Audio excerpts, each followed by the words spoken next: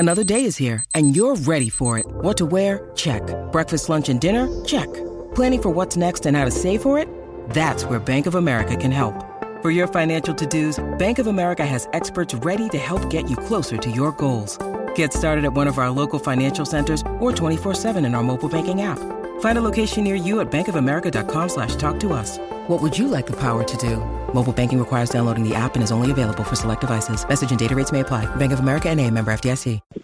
So we know the draw is off the table. Right from day one of his tenure, Brendan McCullum basically said that we win, we lose, but the draw is off the table. So whatever happens, whatever they're going after, they will go after with relish. I just wonder, what do you figure on that surface, as you see it at the moment, is going to test England?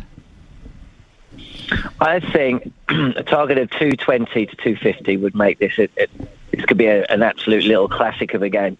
Whether it'll test them, who knows what it'll test them. This is an England side that's chased down 350, against New Zealand and India. So I don't know what tests them. But, it's one thing it's very difficult to be in a position where, you're on top and then you're in danger of not just losing a match, you're in danger of squandering the series as well. So the pressure will be on, even if McCullum and Stokes will say otherwise. And, of course, New Zealand, after really battening down the hatches and clinging on for the majority of this series, will suddenly believe, and you'll see the chests being thrust out, shoulders back. I've just got a feeling that Southee is really bold without much reward. So, could it be his day? I don't know. But I reckon 220 to 250, and we could have a little classic.